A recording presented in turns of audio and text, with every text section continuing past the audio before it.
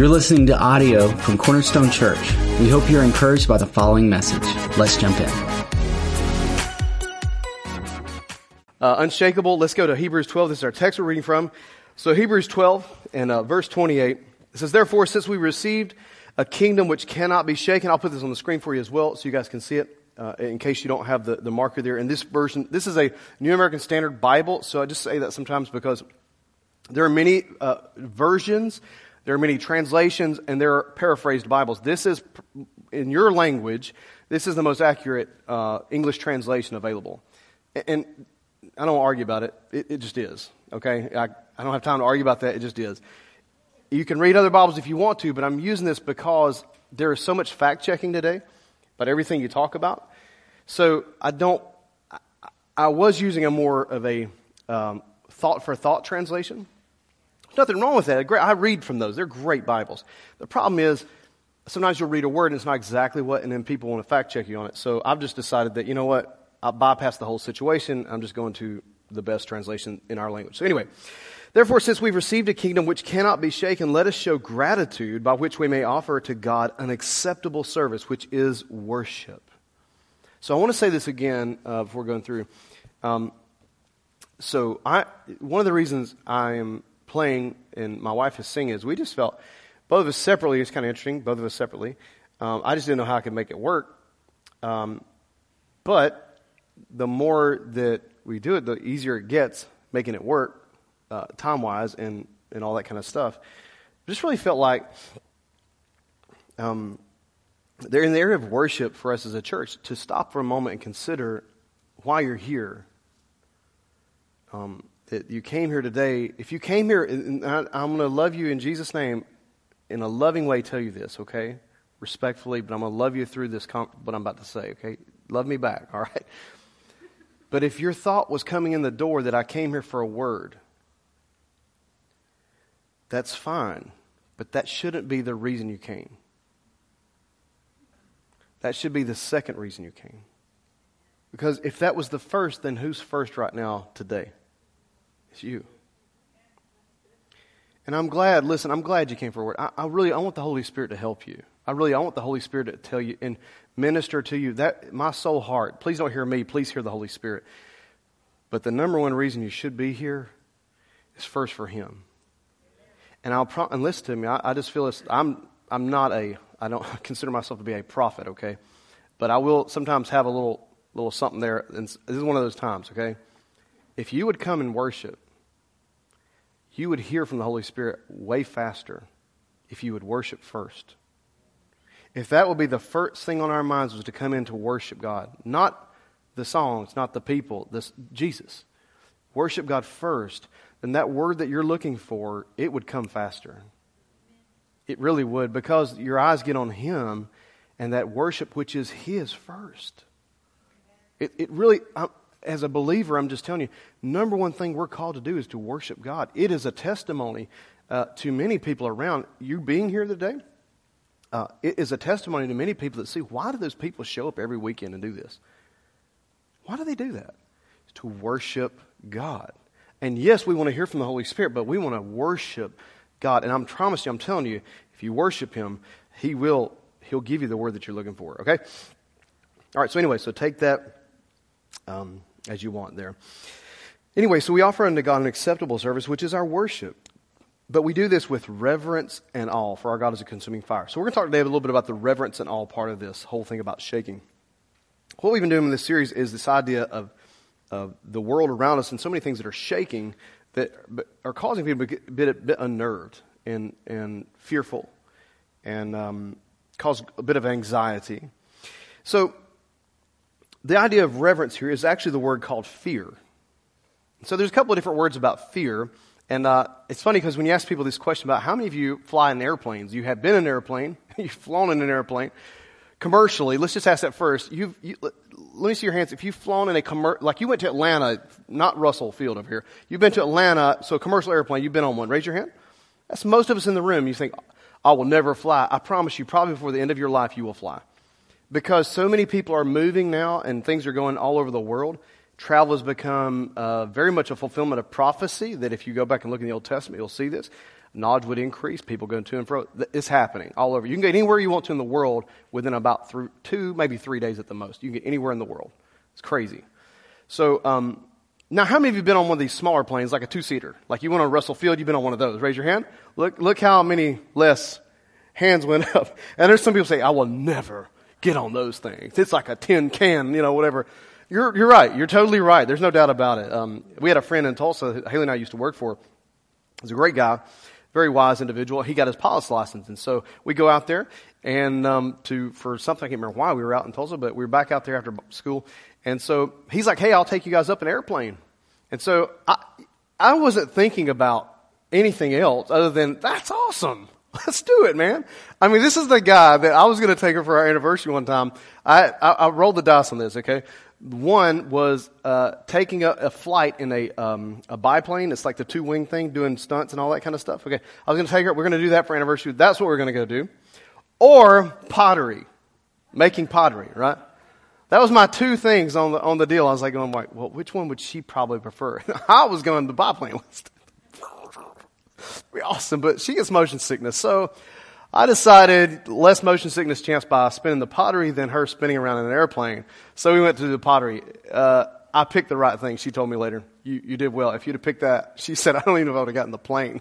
So anyway, but those little planes are interesting. They're very small, they're very light, they take off. And so we got in this thing with him, and you should have heard him. He's doing all this checklist. It's so many little things. Such a small plane, I didn't think there could be that many instruments on it. He's going, and I can't remember his little call sign, Charlie, K31 or whatever. They're going to the tower, yes, Charlie, K31, you're approved, Tango 3, blah, blah, blah, blah, blah, blah. It's like nonstop. I'm like, man, when is he going to take off? And he's going, check, oil pressure, check, this, that, flaps down, flaps up, landing. He's talking out loud. Nobody in the plane can figure, we don't know anything about the plane. He does. But he's talking out loud as if we should understand. What he's doing is he's verbally giving an agreement to what his checklist is. Finally, we get through with it. We take off, and all he's going to do is circle the airport with us. He did that. I thought, so cool, man. I'm looking at this is awesome, man. And then, we come in, and as we're coming down, the runway is so big.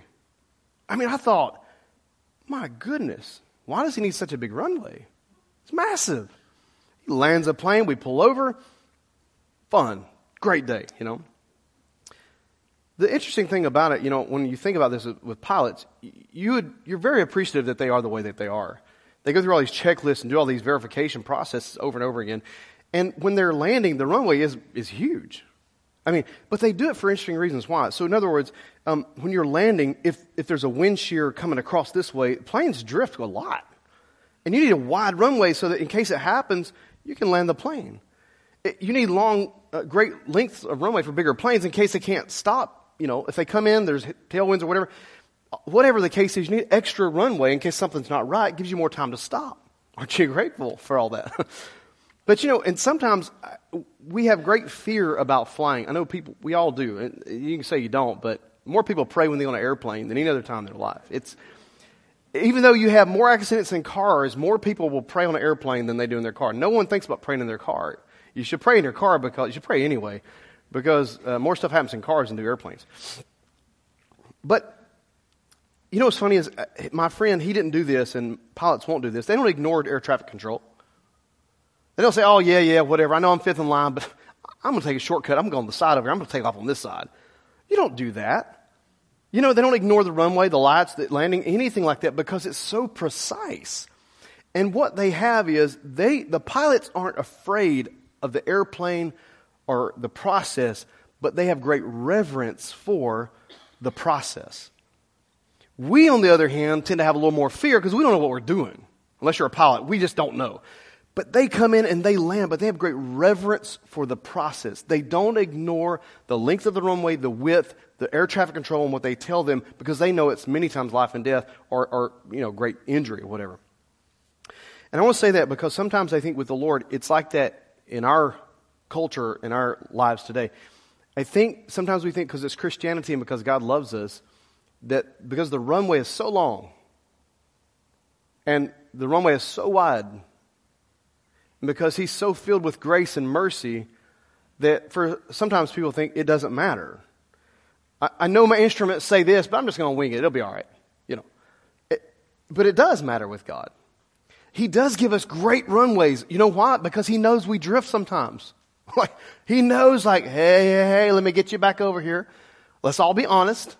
You'll be doing good one day, and all of a sudden something hits you out of nowhere, and you're like, you're not supposed to be fearful, but all of a sudden you are for a bit until you what? Get stuff back in order. You drift. You go, oh man, I could get back on God's Word. Man, this is really bothering me. It happens, so He knows that. But the runway is wide for a reason. It's to land. It's long for a reason. It's to land. It's not to just wing it or guess it and just keep letting yourself drift. Because eventually you run out of gas and you have to land the plane. And this is what I hear a lot of times from this. And so I'm going to talk to you today about a little bit about approach. I'm not a pilot. Don't pretend to be one at all.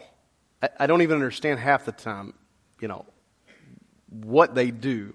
All I know is the old phrase, there's old pilots, there's bold pilots, but there are no old, bold pilots. Think about it. So if I was going to fly, I want an old one, okay? Anyway, but so many times this is mentioned. You've heard this saying before probably at some point. It's not about how I approach God because God knows my heart. He knows my heart, so it doesn't really matter. He knows my heart. And this is what is said so much because it is an idea that, well, it's okay. Because God knows my heart, everything else is okay. And I'm just telling you with the Lord, how we approach God really does matter. It really does matter. Let me give you an example. When you come in for worship, I love you. I'm going to love you through this. Love me back, okay? All right? When we come in for worship, don't wait until the fourth song to say, okay, I'm here for you now, Jesus. Come in on the first song and be like, you know what, Lord, I've got this going, that going, this going, and you know everything. Because you know my heart. It's true. But I'm going to lay all that aside for a minute, God, because I'm here to worship you. And so, first song, I'm just seeking you this morning. We got up here and prayed this morning before you guys got here. And one of the things they were praying was, Lord, help us to worship and honor and worship you with our voices, honor you with our singing. And God, let it not be us, but let us honor you in our worship today. Because it's not about us as individuals, it's about the Lord. So we want to worship God, but our approach really matters. So let me just read this to you it asks the question, does the approach really matter? Does it matter? It does. I'm going to read you a story from 2 Samuel 6 and verse 3 and a couple other thoughts. But as I do, I'm going to talk to you about the ark. And as I was showing Piper this, she was looking over my notes last night and she saw this picture. So I'm going to show you this first picture here. It's kind of funny. So she saw this. This is my Bible study. And I was going to do some others, but I have copyrights for this, so I can use these things. There's others, but she saw, you see the ark on the far left over there by the cherubim, right? So it's kind of small. But in case you're wondering, if you've never seen this before, that thing right there, the little box, that's the Ark of the Covenant. So she sees this, and I could explain this other stuff later, but she sees this and she goes, whoa, Dad, it's Indiana Jones. So, yeah, babe, it is. You're right. So, and it's true. It's a great movie. Hollywood misinterpretations, whatever. But nonetheless, if you remember the movie, what was one of the biggest issues Indiana Jones kept telling them? Don't mess with that thing. Now, he had a fear of it. They all had fear. It wasn't reverence. It was fear. But those who didn't pay attention to what he said, it cost them their life, right? How you approach God really matters. Now, this is Old Testament. I know that, but just hang with me for a moment, okay? 2 Samuel 6 and verse 3. I'll put this on the screen for you. Make a marker in your Bible or write it down. You can read stories later. But it says, they placed the ark of God on a new cart that they might bring it from the house of Abinadab, which was on the hill. Now, there's a couple of Abinadabs in the Bible. They're not related. It's not the same person. There's like 2 or 3 pretty close in this story, like David's brothers, Abinadab. This isn't the same God. Just understand there's lots of Johns, there's lots of James. This is different people. So Abinadab, they might bring it from the house of Abinadab. We'll give you some backstory in this in a minute. Why is it at some guy's house? And why is it not in the temple? Which was on the hill, and, we'll call him Uzzah. What's up, Uzzah? Kind of interesting name, right? Uzzah, and that one's a little bit different. Like, I don't know, I want that one, but we'll call him Ohio, okay? The sons of Abinadab, they were leading the new cart. So they brought it with the ark of God from the house of Abinadab, which was on a hill. And Ohio was walking ahead of the ark. And meanwhile, David and all the house of Israel were celebrating before the Lord with all kinds of instruments made of fir wood, with lyres, harps, tambourines, castanets, and cymbals. They had a praise team just rocking it out, man. They were doing all that stuff. But when they came to the threshing floor of Nacon, Uzzah reached out towards the ark of God and took hold of it, for the oxen nearly upset it. It means that it hit a bump and maybe about fell off the cart, okay? And the anger of the Lord burned against Uzzah, and God struck him down for his, say it together, his what? Irreverence. And he died there by the ark of God. Now, you may think, when I read this, first time I started reading this, I go, well, that kind of stinks. Here's a backdrop on this. This thing had been in this guy's house for 20 years. 20 years, these boys have been taking care of the ark, looking after it. You know what I'm saying? And here we are, for 20 years, you've done good. And the thing's about to fall off the back of the trailer. Didn't put straps on it, you know what I'm saying? You ever seen guys with lawnmowers, whatever, on the back of the trailer going down the road? Nothing's tied down. These were these guys. I guess they didn't think to tie the ark down. It's about to fall off, and all Uzzah did was, and boom, irreverence, he died. I read this and I go, it seems unfair. Does it not? Maybe you don't want to say it. You're like, all right, given the story, the content, I'm leaving this alone. To me, I'm sorry, I'm just human. I go, that ain't cool. I had to pray, look over it, and this is years ago when I first started reading the Bible and different things. But when you go back and understand the backdrop, you have to understand as to why it makes sense. So, again, this thing's been in this house for 20 years. But they put it on a cart to take it to, back to Jerusalem. So when you read this, go back and look at some of this stuff, and this will make more sense. So we're going to go now from, we just gave you that. That was 2 Samuel 6. Don't get confused here. We're going to go now to 1 Samuel 6. Kind of wild that it's the same verses, but different books of the Bible. Interesting story. So anyway, a little backdrop here. They're moving this ark out, been there 20 years. This guy reaches his hand out, he dies because he tried to steady it. Before that, it was in the Philistines. They had captured the ark. These guys are carrying it around. Nothing happened to them. Nothing. And they had held on to this ark for 7 months. But during the process of this 7 months, all kinds of plagues, problems, tumors, rats, you name it, was driving them crazy. And so after 7 months, they had enough. So they said, man, what will we do? So they called on they're called diviners in the Bible. They manipulate magic, magicians, witchcraft, whatever you call it, but that's what it was. Mediums, you want to call them spiritists, whatever. And their priests are not following the Lord. These are their own Baal and all that mess, okay? They called on them to get instruction, and this is what they told them to do. 1 Samuel 6, verse 6, it says, why then do you harden your hearts as the Egyptians and Pharaoh hardened their hearts? Now these boys, they may not have been following the Lord, but they got enough sense to realize, you better, let's don't be like the Egyptians here. He said, talking about God, when he had dealt severely with them, did they not allow the people to go, and they departed? Now therefore take and prepare a new cart and two milch cows, whatever, on which there has never been a yoke, and hitch the cows to the cart and take their calves home away from them. This is what it looked like. So let me show you this next picture here. Yes, have that. So you see right here, that's what it would have looked like. There's the trailer, there's the cows or the oxen. They got the thing on the back of the trailer.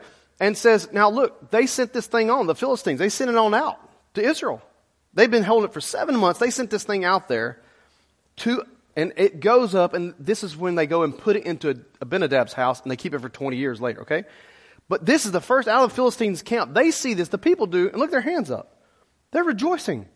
Even the scriptures say this, that when they lifted up their eyes and saw the ark, they rejoiced to see it. Because here comes the ark. Wow. Man, to them it meant God is returning to us, right? And so then they don't know what to do. They have no real place. They have nothing to... So they put this thing in Abinadab's house, and it stays there for 20 years. Now, can I remind you what happened with Uzzah? He reached his hand out, steadied the ark, because it was about to fall off the trailer. Now, can I ask you a question? Where did they get the idea to put the ark on a trailer? Philistines. God's most holy thing in this time They put this on the back of a trailer the same way the pagans who hated God did.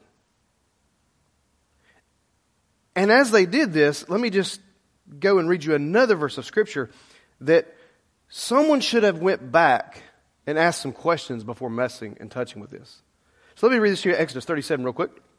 Exodus 37 verse 1. It says, Now Bezalel made the ark, talking about the ark of the covenant, of acacia wood. Its length was 2.5 cubits, and its width was 1.5 cubits, and its height was 1.5 cubits.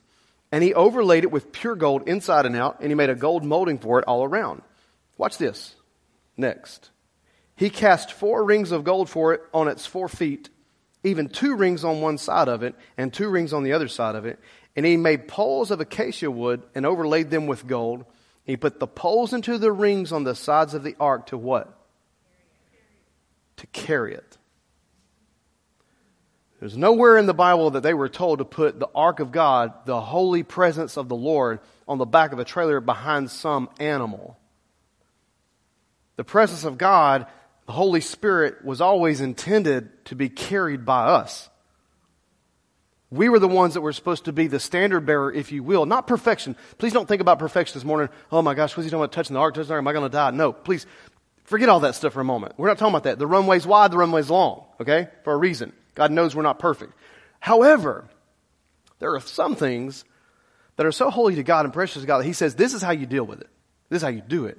And you don't sidestep and follow paganistic or cultural thoughts about who God is because it fits the narrative of the day. You're supposed to carry this presence of the Lord. So let me show you this third picture here. There it is right there. So it's not the best picture, I get that, but it's a painting. You see this? This is the pole. There's the rings. There's the ark. They're supposed to carry this. 4 people.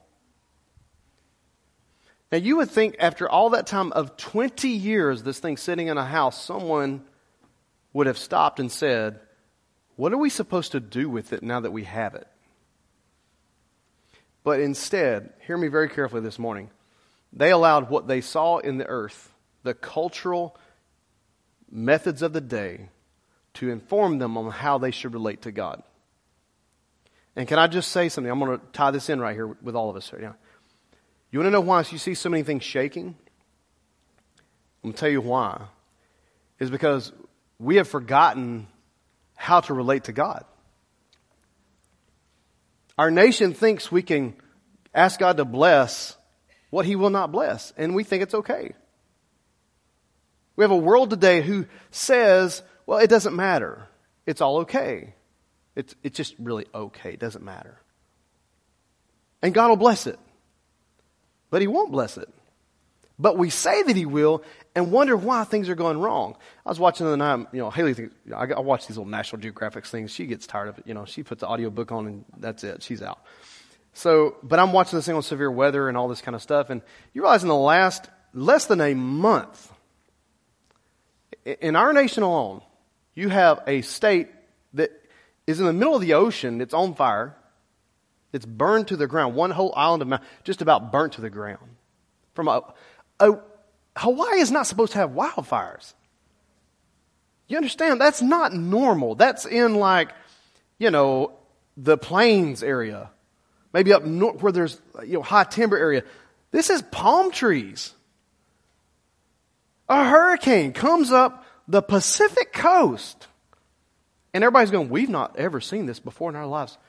It must be climate change. Well, maybe it is climate change. Maybe it is an issue. But instead of blaming oil companies, it'd be good if some people would stop and go back and see, what does God say? Because some of this stuff, in my opinion, is warning signs. Is to say, you know what? If we'd start carrying the ark right, if we start carrying God in the way that we're supposed to, we might stop seeing so much of this stuff. And it's not God sending it. Please don't misunderstand. It's not God sending the pain. He's very much clear in Romans that because we have a depravity of mind, and because in Romans 13, because we will not follow instruction or submit because of our rebelliousness, eventually He gives people over to that.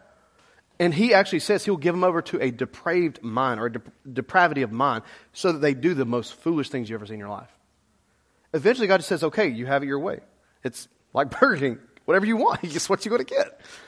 It's silly, but and God is saying to us as believers, listen, this morning, what approach are you using? Are we allowing the world around us to tell us how we're supposed to carry God?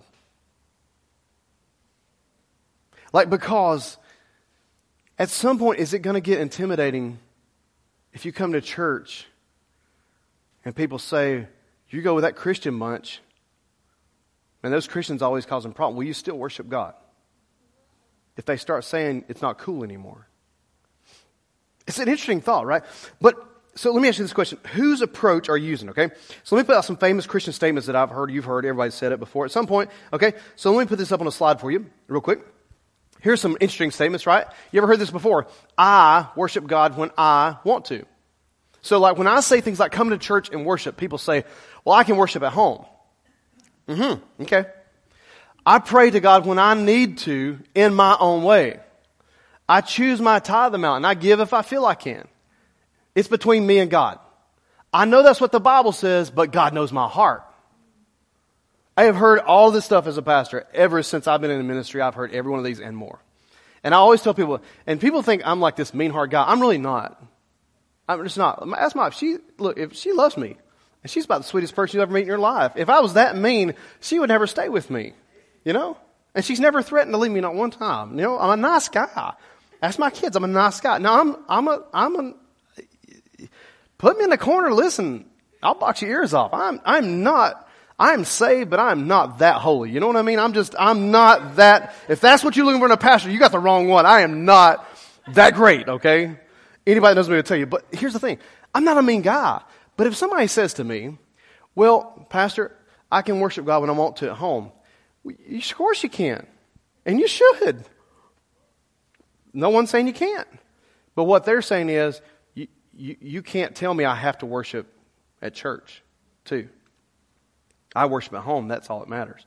Well, if you have to, that's true. If you're sick or there's, of course you do. Of course. But there is an assembly of the saints. And it's called congregational worship. And it matters to God. But, you know, if I've heard, boy, since that pandemic thing, son, if I've heard this over and over again, well, I can just have church at home. You can, of course. But that is not the method of God. That's the if you have to kind of situation. You know what I'm saying? Y'all get me, right? Okay. These are real statements that we have said, but I'm going to ask you a question right now. You notice anything that stands out in these statements right here? What is standing out?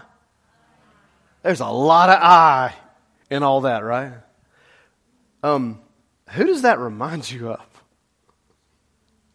There's somebody in the Bible who used a lot of I. And so let me put it on the screen for you to see the scripture. This is what Lucifer said in Isaiah 14:13. You go read the whole thing. This is the first part when Jesus said in the Gospels, he said, you know, I'm glad the demons obey you guys and do all that stuff. Let me tell you something. I saw Satan fall like lightning. Why? Because of this right here. Isaiah 14:13 says, and I'm putting this up in the New King James because it puts this shorter and more concise. It says, I will ascend into heaven. I will exalt my throne above the stars of God. I will also sit on the mount of the congregation on the farthest sides of the north. I will ascend above the heights of the clouds. I will be like the Most High God. And that's when Jesus said, I saw him fall. Boom. Like how many of those I wills do you think God let him have before? That's it. I'm done with you. You know, I will do this. Excuse me? Now I will do this.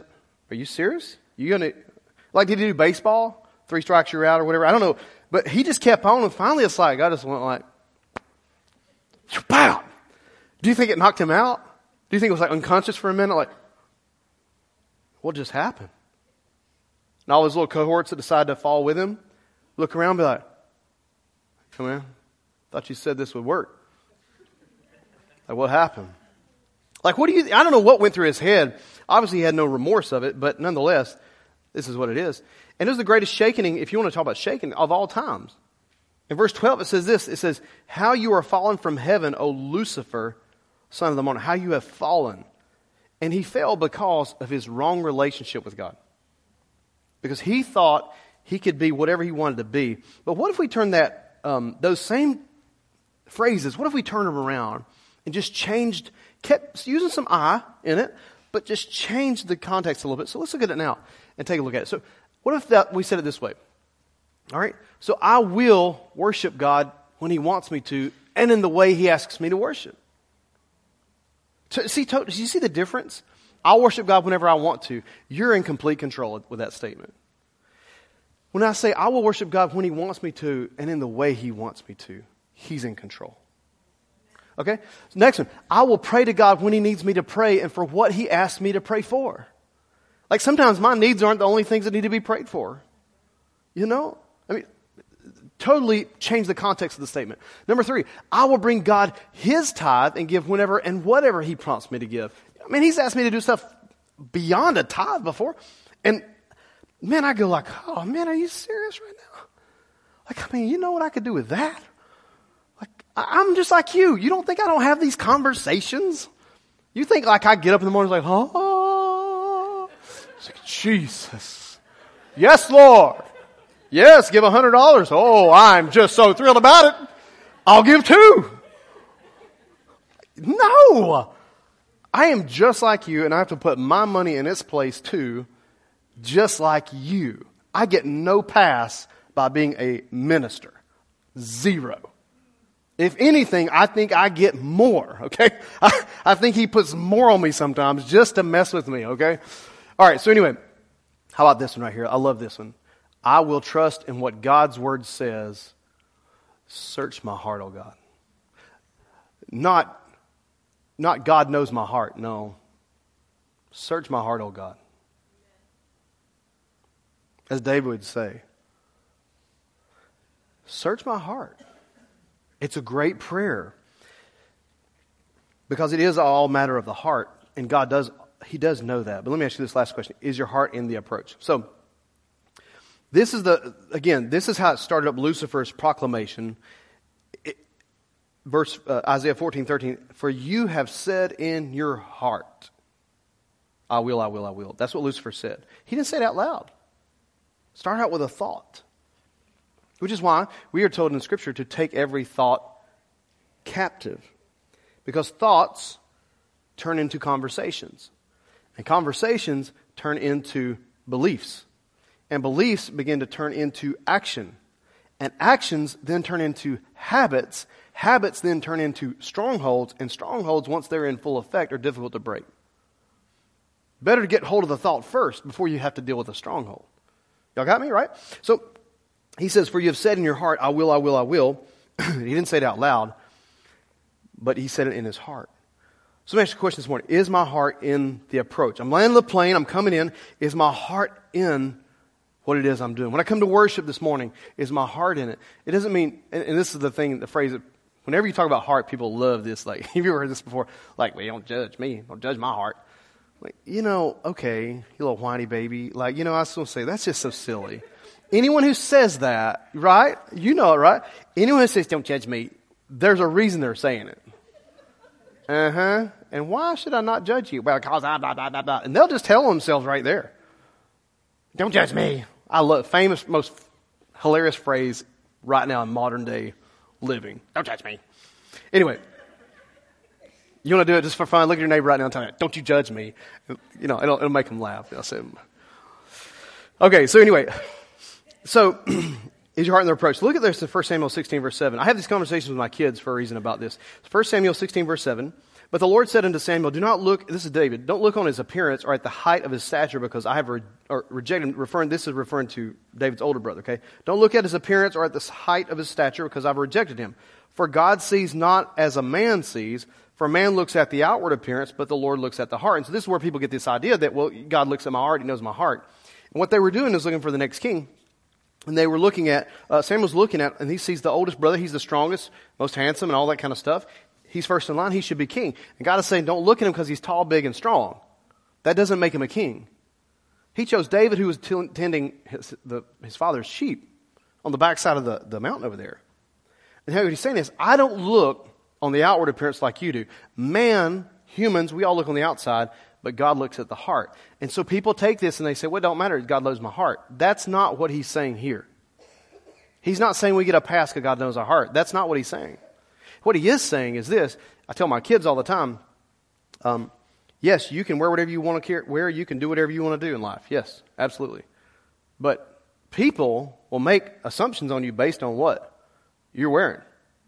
If you go in for an interview, now they got them holy jeans, they're kind of cute and they like to be cute, whatever else. I don't care. I let them wear it to church. It don't matter to me. Now, if we going out for somewhere like, if it's we got to dress up, we're going to a wedding, they're not wearing their holy jeans to a wedding. You know what I'm saying? They're going to wear nice dresses or whatever. Because whether you like it or not, and this is something we just need to get over. People make assumption based on what you show up with.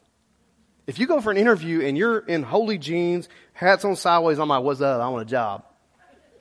You're probably not going to get a job. Well, you might today because for a week. We'll see how you do. Right now, I just need a warm body, But in most cases, you won't get a job. Like it or not, well, that's not fair. See, that's the problem today. It's not fair. Don't judge me. It ain't fair. I have my rights. What? We're the whinest. The whiningest, is that even a word, nation in the world today, right now. And here's the thing. See, the problem is we think it's freedom. But freedom isn't the definition that we've used today in our culture. And it's getting mixed over into Christianity. Freedom gives me, I can do whatever I want. No, you can't. Freedom, I was in the other day, we went to a store. I won't say the name because not the clerk's position. It was the policy of the store's position. And I'm going to wrap up with this last couple of thoughts here, okay? So, we're in the store, and I'm walking by, and they're on display. See how I can do this without giving away the store.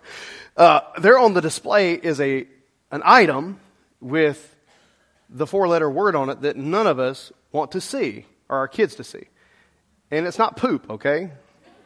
Just saying, that's I can deal with that with my kids, all right? They've seen Despicable Me, it's okay. That's all right. But it's the F-bomb, And here's what's so sad about it. It's in a place where the kids' toys area, you have to walk right by it to get to the kids' part. Little kids stuff. Here's the F-bomb.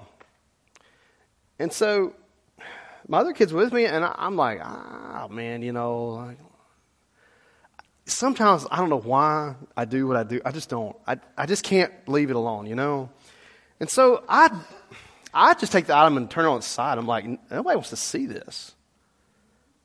I don't even understand. I wish there was some law against these guys that run around with their trucks and put the F-bomb on the truck. Maybe you don't like the president. I don't care. It shouldn't be a right to walk around with profanity on a car just because you don't like somebody or symbols that show that word. It's just ridiculous. Well, I have my freedom. Well, so does my kids. Don't they have any freedom? So I'm talking to the clerk and I say, hey, this item over here, I kind of turn it aside. It's kind of embarrassing. You walk by and there's my kids and they see this. And the clerk says to me, well, what are you talking about? This item over here, it's the F-bomb right going down by my littlest one is playing. I don't want her to see that. I mean, is there not some kind of, look, I grew up around grocery store, my grandfather had grocery stores, and so there, you had all the groceries, other items, there's magazines, whatever. But if it was wrong or inappropriate for kids, or if it was anything, even war stuff, they had sleeves for them. Now, this is before digital. I get it. I'm dating. Y'all the guys are younger, like, what's magazine? I know. Shut up. Leave me alone, right? So anyway, there were sleeves in it. And so the kids couldn't, they knew that was off limits, okay? All right, so I said, are there no sleeves for things like that? And the clerk says to me, well, no, because adults have rights too. Which I thought I was going to have a mic drop moment. Y'all be so proud because I prayed with all kinds of prayer in my heart that I knew. And plus my kids with me, my oldest one. So she's watching me like. So I'm going, I can't believe. And then, because this is their policy that the clerk's been told. All that they're doing is responding by the corporate policy. Okay. The clerk says, well, you have to understand we live in a fluid generation. Oh, Lord have mercy. I said, And I said, I'm very aware of that. And if you don't know what that means, that just simply means there's no right or wrong. You be whatever you want to be, do what you want to be. Kids can be dogs, cats, and bark in the classroom. it don't matter anymore. And you got to accommodate this crap. Okay? It's ridiculous. About the dumbest thing I've ever heard in my life. And y'all know why I talk about some of this stuff so much lately? It's because it's everywhere.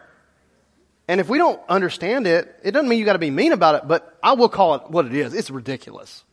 Okay, so nonetheless, I said, well, I do understand that, but I do feel like a child ought to be able to come into a place of business and not see profanity, given that movies have restrictions. You know, my kid can't even get on certain things because of restrictions I put on it based on ratings on the movie. It just seems like this shouldn't be allowed. And this individual said, well, one of our employees actually did a writing on it. I said, yeah, I saw that too, and I turned the car down on that too, because this employee decided to write the same word. So it's so much a part of the culture there that it's okay to write about it and put it on display that I recommend this book. Drop the F-bomb. And I just thought, I'm not going to win this.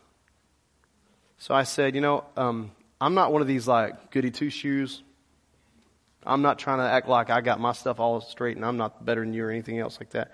But to me, a child, an adult, yes, they should have rights and freedoms, but it shouldn't supersede a child's. And a child ought to be able to come into a place of business like this, which is very all age, open, and not see that. And I think kind of stumbled because I don't think she probably hasn't heard stuff like that. But I just wonder what would happen if more of us had conversations with people and said, hey, you know what? This isn't cool. Not cool that this is out here.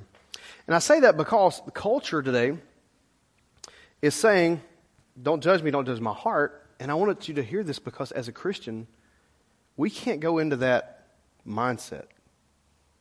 There are some ways we approach God that He asks for, and they are His way of doing it. And it's not what people do, and it's not what we're doing when people watch us. It's when no one else is watching. That's what we're looking at right now. So as we finished up, I talked to my kids about this, and then, I thought about some of the things that Haley teaches them and some of the things she shares with them. And so as I wrap up today, I'm going to show you this in 1 Samuel 15:22, okay?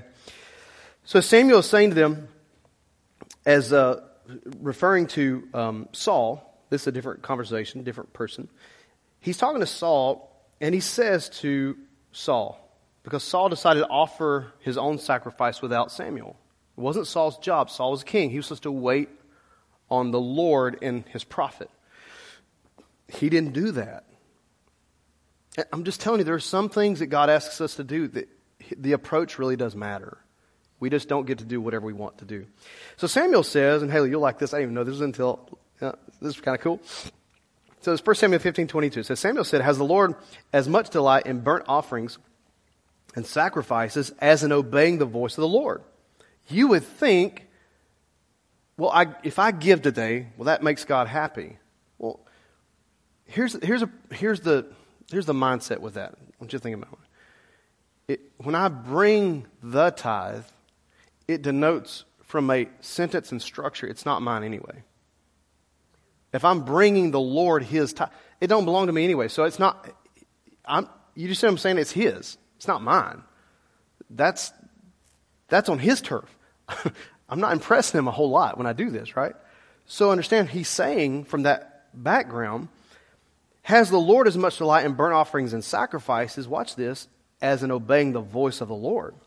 For behold, to obey is better than sacrifice, and to heed than the fat of rams. So he's looking at it right now, he's talking to us about is His people to obey the word of the Lord and what God asks us to do. Now, this interesting word, real quick, obedience, it's this word from Hebrew, it's called, Haley, Shema. So she tells our littlest one, she gave her a Hebrew word and said, Piper, Shema. And for some reason, this gets her she's like, yes, ma'am. It's because she's ingrained this in her. It means to obey. Obey. No, Shema. Anyway, so the word Shema means to obey. Obedience, I'll put it on screen for you. It means to follow a command or conform to its instruction. To heed, it's another Hebrew word called kashab. It means to give attention carefully to what is said. Ultimately, it means this: reverence for God. Now this morning, I don't know where you feel about this word reverence. People think of it as a fear thing of God, like, oh, I'm so afraid of God. That's not the right position. It is a reverence. It's like, this is what God's word says, so therefore, Shema. It's not, but I don't like it. Well, there's a lot of stuff I don't, to be honest with you, there's some things in the Bible I don't like. There are just that whole pray for your enemy thing. Is that your top 10 verses you memorized for the year? No. I'm not fond of it. As a matter of fact, when I pray for them, I don't just go to my prayer closet and be like, Lord, you know what? I'm just so grateful for them. And I pray for them right now. God, just bless them. I don't do that. It takes a while. Okay. Can I just be honest with you? Is that too transparent? Is that too real? Maybe y'all do. Maybe y'all just jump in the closet and like, you know what? That person they hate my guts. And Lord, I'm going to pray for them and bless them, Lord. Great. That's wonderful. Help me out and, with mine. All right. But nonetheless, there are some things I don't like in here, but Shema. Out of reverence for God, obey the word of the Lord. Because it's too easy to get doing the things of God, and we forget the reason why we're doing it. So in Mark 12, in verse 33, it says, love him with all your heart, with all your mind, with all your strength, with all the understanding, with all the strength, and to love one's neighbor as himself is much more than all the burnt offerings. This came from a religious leader. He understood to love the Lord your God with all your heart, mind, soul, and strength was more important than our sacrifices and our giving and the stuff we do for God. The Shema. Just obey the word of the Lord. And as much as God appreciates all that we do for him, I'm going to show you this verse here, and then I'm going to pray for you. This is from Psalm 111. Now watch this. I'm going to put it on the screen for you because I want it to kind of reflect kind of exactly the words here so you can see it. But Psalm 111 verse 10, God wants you more than anything else, guys. And watch this. It says this, that the fear of the Lord, it means to have reverence for it. It's not to be afraid. Now the priests did, and there are a number of priests that got drug out. You've heard these stories before, because they did not reverence God in the way in which he wanted to be approached in the temple. It's a very serious thing. And which is why the Bible tells us things like, for those of us in ministry, we're judged with a much stricter judgment than you. We just are. Just the way it is, man. I mean, I'm just up here telling you stuff from the Bible. I better know what I'm talking about, or at least have a really good idea. Because you're not going to be judged by that. I am. Doesn't mean God doesn't love me. Doesn't mean God's not for me. It doesn't mean God doesn't welcome me into heaven. It just means conversations at the end of my life will be, you said that, you preached that. That's not what I said. Hopefully my that's what I said outweighs my that's what I didn't say. But nonetheless, that's a real thing. It's a heavy thing for us. Reverence. So he says, the fear of the Lord is reverence for God right here. It is the beginning, or watch this, the foundation of wisdom. A good understanding have all those who do his commandments, and his praise endures forever. So as Bruce comes out and plays for us, I'm going to pray for you, but listen to me right now. Do you see this up here and what it says? Reverence. I'm going to put this back on the screen for you guys so you can see it. The fear of the Lord, reverence for God, is the beginning or the foundation. If you feel shaken today, if you feel like you don't know which way to go and things are upside down, I know this sounds a bit like, well, is there not I'm struggling right now. I have anxiety, financial need. I've got health issue. I got the family issue. I got a work issue. I got real stuff, man. Those are all real things. And I'm not putting those to the side, but I'm trying to help you this morning. When you look at this is the beginning or the foundation of wisdom. If there's stuff in your life being shaken right now and you're feeling, oh man, like an airplane on an approach and you're getting blown this way and that way and this way and that way and you're having a hard time just landing the plane, can I just encourage you to go back to the word of the Lord? What has God said? and reestablish that foundation of reverence for the Lord, so that when the winds do come, as Jesus said, and the floods do happen, as Jesus said, when you build your house on the rock, it will stand. It doesn't mean the storms won't come, guys. Can we tell you something right now? I'm praying for those people. It is tragic right now to look at all of the destruction on the planet. I mean, famines, wars, rumors of wars, earthquakes, hurricanes, wildfires, you name it, pick it. Everything that Jesus said to pay attention to is happening right now. And I don't mean to say that by like I think he's coming next week or next year. I can't say, because the Bible says no man knows. But he does say this: people who have wisdom look around and they know what season they're in. I was so nice this morning to get up. I let our chickens out this morning. It was like 7 in the morning, I think. Something like when I went out there, the sun's creeping up over the thing. Like, oh, they're ready to get out now. So I'm going out there. Hadn't even made my coffee yet. I step out the door expecting like a blast of humidity and sweat, you know. Like, oh, I dread this. I go out and it's like,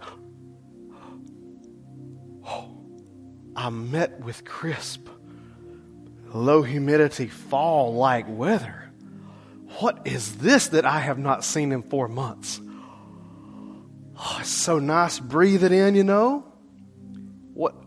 Now today it may be 100 degrees. I don't know when we go outside. But what does that tell you? You know fall's coming. You know you can sense it in the air. You don't even have to, even if it's hot, you can feel, it just has a different feel. Because you know the season's changing. Could we just be as wise as serpents and harmless as doves this morning? You don't have to be over religious and one of these crazy people, but you ought to know the season that you're in. You ought to know the season that you're in. And if you're shaking right now, if you're really bothered by what you're seeing, can I encourage you to go back to what does Jesus say and just read some things and reestablish your life on the foundation of His Word for whatever thing you're faced with right now. So I'm going to pray for you, and I'm going to ask you to do that for me this week. And ask you, as we pray, consider the people that are around you that you can invite in September. And if you're sensing a shaking right now, if you feel like so many things have been shaken in your life, and you're a believer, can you imagine what it must feel like for somebody who does not know Jesus? How much fear that they have right now. So I want to pray for you right now. Would you close your eyes and bow your heads just for a moment? Dear Lord, I just come to you in Jesus' name. Lord, we thank you that you're so good to us. Lord, that your mercy endures forever. Lord, I thank you that you're always good. God, and what we see today and what we hear today and the things that have got our attention, Lord, they are could be so confusing if we focus on that. But I thank you, Lord, that every person here right now, whatever they're faced with, whatever situation they see, Holy Spirit, will you help us this morning get our eyes back on you? Would you help us to seek your face, Lord, and seek your word? God, to not be afraid, not to be in fear, to not allow the world to get us in a place where we can't move for you. But God, help us to stay steadfast on your word. Lord, to help right now, I just pray in Jesus' name that you would strengthen the spirit of every person in this room, that we might be strong in the Lord and in the power of His might. That God, you do what you did for Joshua, that you give us courage, Lord, to stand strong and see the salvation of the Lord. I just pray right now against every fear that has been present, maybe in someone's life this week. For whatever fears come against them, maybe it's something they can't control, they can't fix. In Jesus' name, right now, you declare to us that you have not given us a spirit of fear, but of power and of love and of a sound mind. So, Lord, I just pray clarity of mind right now in Jesus' name. Those that are confused right now, you do not give us a confusing spirit. You give us a spirit that is bold, that's courageous, that is steadfast on your word, Lord. And so if it's confusion, it's not of you, Lord. So in Jesus' name, we pray against that if there's anybody here right now that they're confused, don't know what to do not know the step to take, in Jesus' name, we just pray and ask you to stop that in the name of Jesus, and that you give them clarity of mind and give them the soundness of thinking. God, we pray against worry right now for those in the room that they're worried about the future. Lord, you said in your word, God, not to fear, not to be afraid of the future. To trust in you, Lord. Do not even worry about tomorrow, because tomorrow's got enough trouble of its own. But God, take today. We thank you, Lord, for today that you've given us. This is the day that the Lord has made, and we will rejoice and be glad in it, Lord. I just pray for the joy of the Lord to be filled in every person's heart right now. For those that are weak right now in their spirit. For those that came in weak and wondering what's next. In Jesus' name, I pray that you'd give them the strength that comes from the joy of the Lord. And God, I just pray for them and ask you, Lord, in the name of Jesus, for those that are in this room right now, that don't know you, that have no relationship with you, or they came in today seeking your face, God, and asking for you, God, to meet them here this morning. If they don't know you right now, in Jesus' name, I'm going to pray for them, Lord, and I ask you, Holy Spirit, to speak to their hearts right now in this room and those watching online.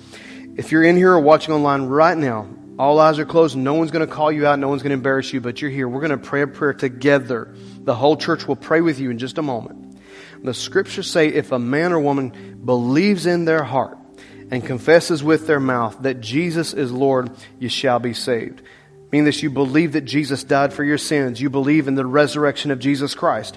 That He ever stands today, sits before on the right hand of the Father, and He ever intercedes for you and I.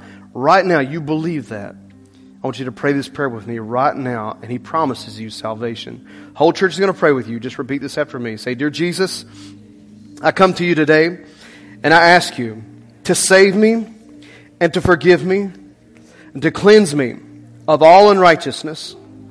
I accept you as my Lord and as my Savior. In Jesus' name, amen and amen and amen. Man, if you prayed that prayer, we're so proud of you, right, church? Give me a hand, would you? So proud of you.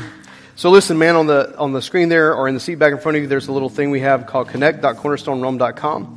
We'd love to help you get started walking with the Lord and help you to in any way you need. And also, if you're a guest with us, we'd love to make a contact with you. As Gary comes up, he's going to close out the rest of the service today. But we'd love to make a contact with you if you're a guest. Man, we'd love to say hello, give you some information about the church, answer any questions you might have, help you in your next steps here at the church or whatever you might need in Jesus' name. So take a moment to fill that out for us. As Gary comes up, would you guys welcome him this morning?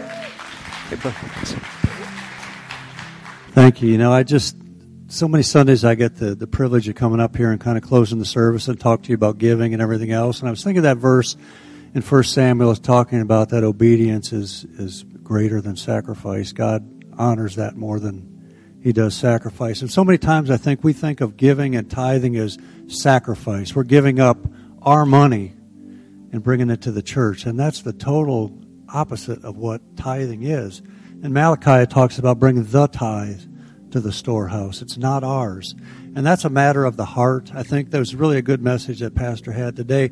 You can take that about tithing, and if you're not a giving person, I think the church, the local church is where the tithe should be brought to. I challenge you this week to go back and think about that, how you regard your money and how you regard your giving. Is it I'm sacrificing, I'm giving my money back to the church, or am I bringing God's portion back to the church? It really makes you think when you do that. So we make it really easy for you. If you do tithe and you do give, we have offering boxes in the back of the sanctuary here as you leave. You can give online. You can text to give, all different sorts of ways to do that. We're just thankful for your generosity. And when I talk about tithing, you know, in Malachi it talks about when we do that, when we obey God, bring the tithe into the storehouse, that He pours out His blessing. Not just blesses us, He pours it out on us. And I can't promise you that if you haven't tithed, and next week you start tithing, that you're going to get raises and bonuses. But I've seen it over and over in this congregation and people here, that God will pour out the blessing upon you if you begin to obey Him and to give according to His word. So enough said about that this week. Our prayer partners are going to come up front. If you guys need to pray with anybody after service, these folks are up here for you, available. And make sure as you leave today, if you have not signed up for a small group, at least stop by one of these tables out here. Check out some of the small group leaders. Ask them what they're doing in their small group. They'd love to have you there. It starts this week. Don't just run out the door. Take a minute and talk to those folks as well. So God bless you. Have a great week. We hope you were blessed by today's message. If so, feel free to pay it forward and share this podcast with someone else. Thanks for listening.